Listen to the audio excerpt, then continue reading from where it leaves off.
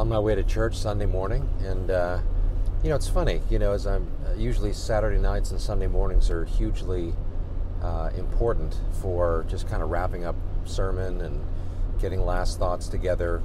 It's really, as a teacher, it's an exciting time because it's oftentimes on these Sunday mornings, just really a few hours before service, that there's some really just neat things that kind of coalesce in my heart and mind. I think the Lord just kind of helps bring me to certain points and conclusions that, I'm praying will be, comforting, instructive, encouraging, those kinds of things as we share them on Sundays and during the service.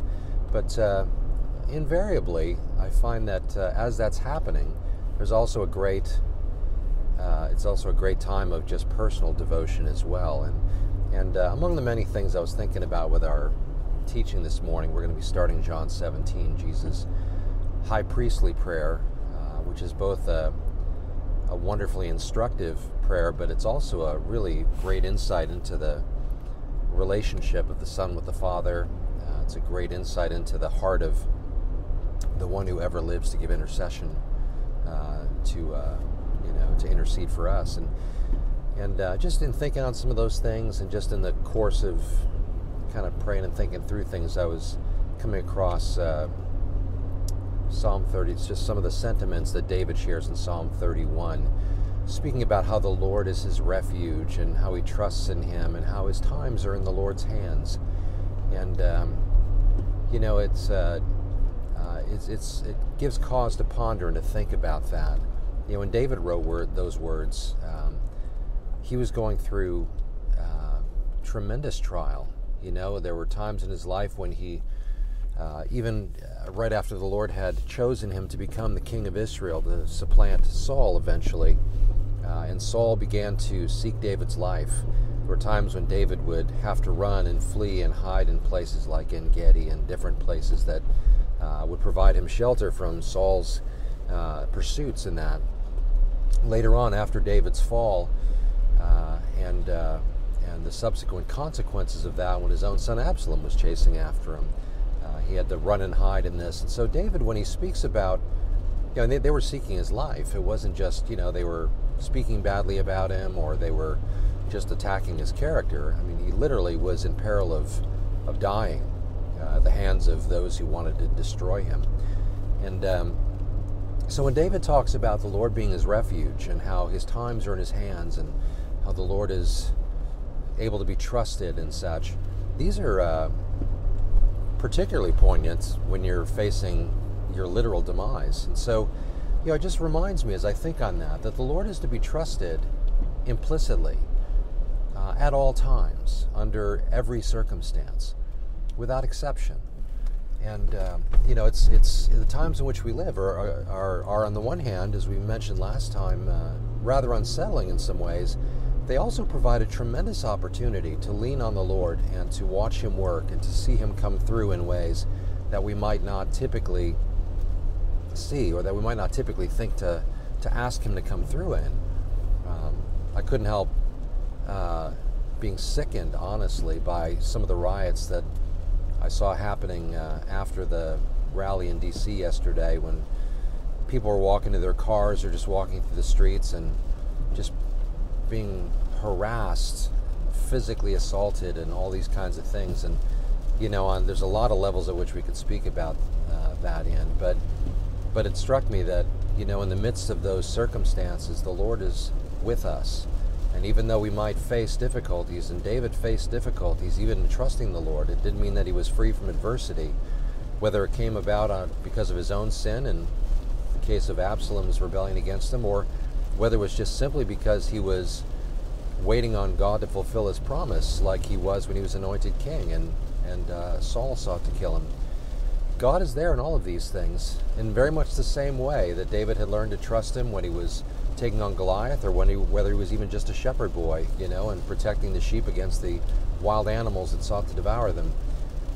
God is not theoretically able to be trusted. He's not someone who is just, in a churchy sort of sense, the one that we, just out of a sense of, kind of as what Christians do, we cry out to God and we just but we don't really necessarily expect him to come through in a circumstance that is seemingly hopeless or seemingly immediately dangerous in that. But God has demonstrated himself not only capable but willing, and has demonstrated his strength and power and his ability to come through and to save those who are in distress, to deliver those who are in harm's way.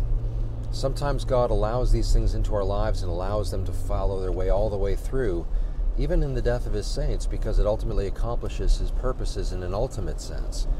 And precious in the sight of the Lord is the death of his saints, the scriptures tell us. And so it's not that he's forgotten, but rather our lives become useful to him, which is something that we sometimes struggle with, but would do well to embrace. But that said, that doesn't mean that we don't cry out to God with desperation. Desperate hearts pray desperate prayers, and God hears prayers like that. He hears all prayers, but oftentimes he brings us to a place where we have nothing left to look to rest our hope in but him. And in those moments, he oftentimes delivers us to show himself strong, to demonstrate his love, his mercy, his compassion, his mighty right arm to deliver. At the end of the day, whether he chooses to deliver or whether he chooses to use those circumstances to bring him glory through some other way, I was bought at a price, and therefore I'll glorify God with my body, Paul would say. Sometimes he'll choose to bring us all the way to the end in order to be glorified in some way. But whatever he chooses to do, he's our refuge. He's the place that we learn to run to for safety. Another example comes to mind, Asaph. When he considered in Psalm 73 why it is that the wicked seem to prosper and why they always seem to do well, but those who are your children suffer and go through such hard times. And he speaks about how this would have overwhelmed him to the point of just undoing him until he went into the house of the Lord. Again, that place of refuge, that place of running into the very place where God is, that he could inquire of the Lord. And then he began to understand these things better as he saw the end of those who prosper, though wicked in this day. This is the best it'll ever get for them, because ultimately justice will come. And so going into the house of the Lord brought him a sense of understanding. It was a place of refuge, a place where he could go to flee from the fears and concerns and to go find a place of rest in the person of Christ, in the person of God. Not in the Old Testament, of course. He would go and find rest in God in the temple, in the sanctuary. But that's what we do.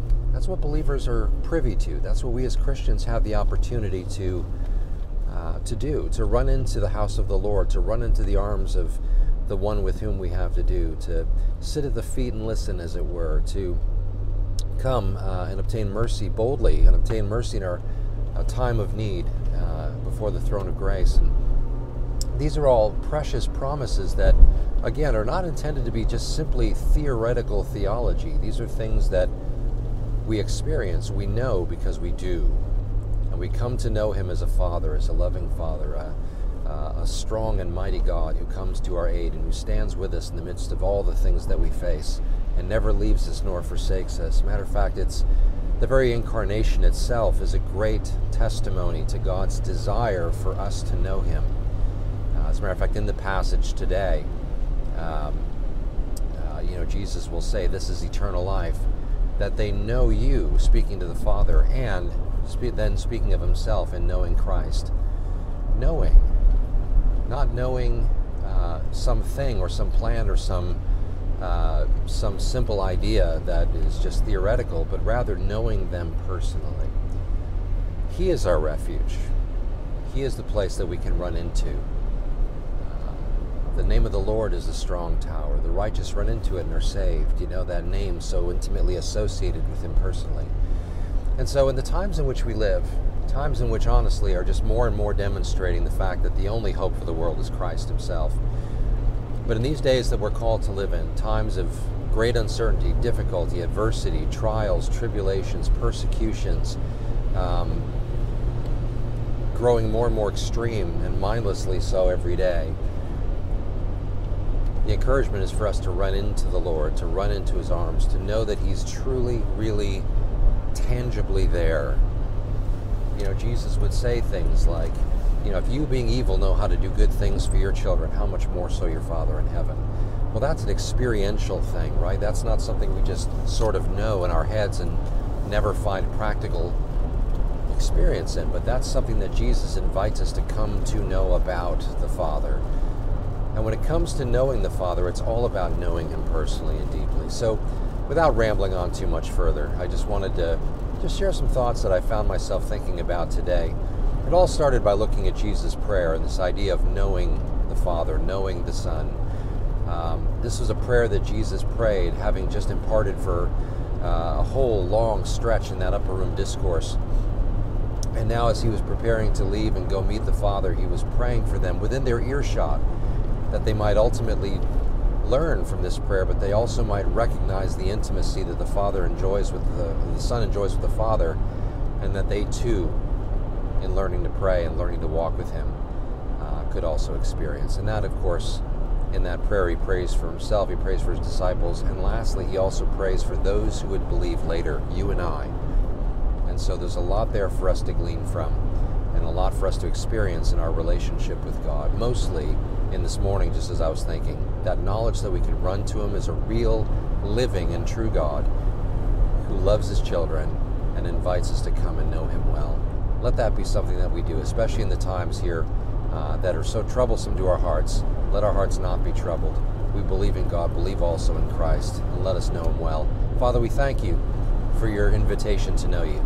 We thank You that we can boldly come before the throne of grace to obtain mercy in our time of need. We thank You that our relationship with You is not one that is simply rote, something that we read about and theorize about, but never actually know personally. We thank You that You've invited us to know You personally and to walk with You intimately, to know You and to learn to trust You in ways that when the hardest and most difficult of circumstances come, we know we have a refuge in You. We know that You're a strong tower to stand before us and for us to run into, to protect us in the hardest times. And we even understand that when You allow those times to ultimately reach their climax, even ending potentially in our own demise, we know that that's not a wasted thing, it's not an accident, but rather You're using that for Your glory, and that can bring us great joy as well. So, Father, give us hearts like David to love You, to run into Your refuge, to trust our times to Your hands. Father, even as Paul would say, I know Him in whom I have believed, and I know that I am able to entrust to Him that which I have, that which has been entrusted to me. I can put it in Your hands and know that it's safe. So thank You, Father. We love You, we praise You, and bless You for these things. And we pray that You bless our times and our fellowships today with our brothers and sisters. Help us to encourage one another as we seek to be a people ready to see You one day. So thank You, Father. And we ask this in Jesus' name.